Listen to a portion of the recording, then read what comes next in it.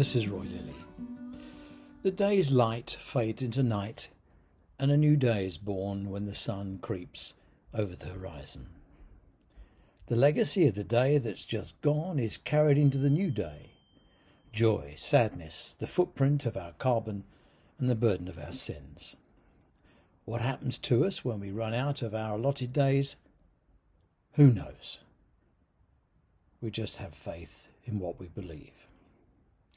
Reincarnation, perhaps. Multiple religions and philosophies have been based on transmigration, the concept that the soul, or some bit of the soul that we don't understand, is reborn into new lives. That's predominantly Hinduism and Buddhism. I'm not sure the mathematics would stand the idea up, but that's what faith is all about. Monotheistic religions like Christianity, Judaism and Islam conceive time as a straight line, and there's no turning back.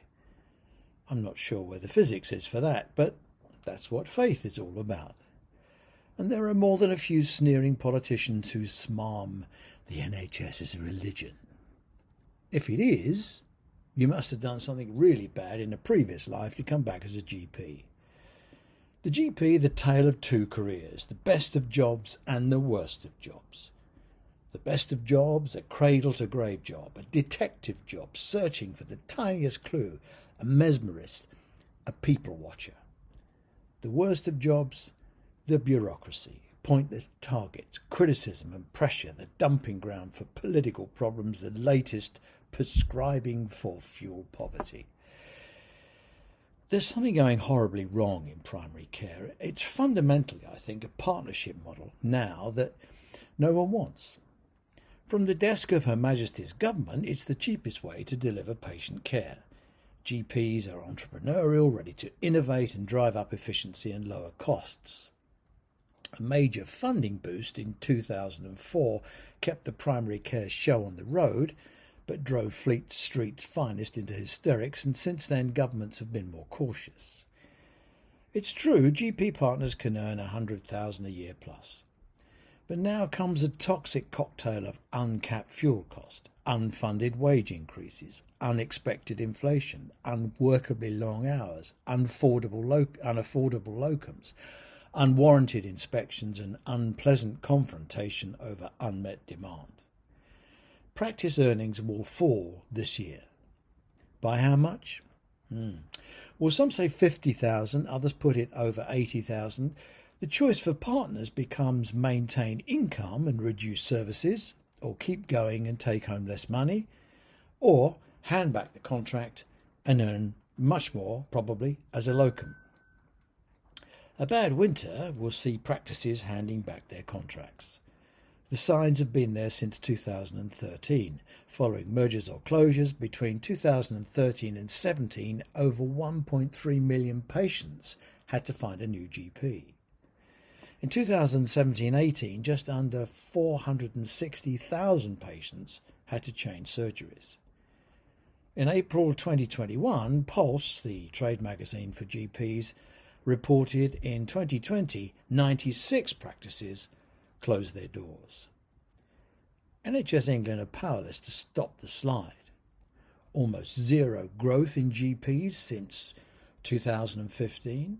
As of June 2022, the equivalent of 1,806 fewer fully qualified full-time GPs compared with September 2015. And over 2021, primary care lost 358 partners, 512 salaried and locum GPs. By contrast, there are 10,000 more people wanting to study medicine than there were just 5 years ago.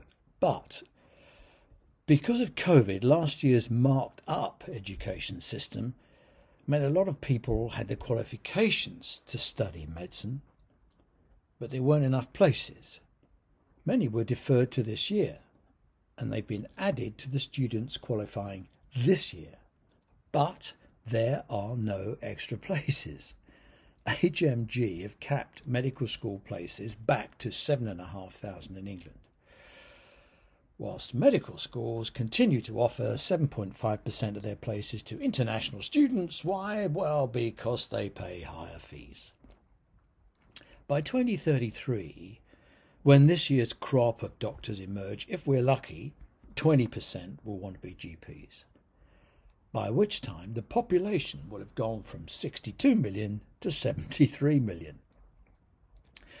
If Her Majesty's government won't pay for more doctors in training, we're spectators as primary care implodes. The solution?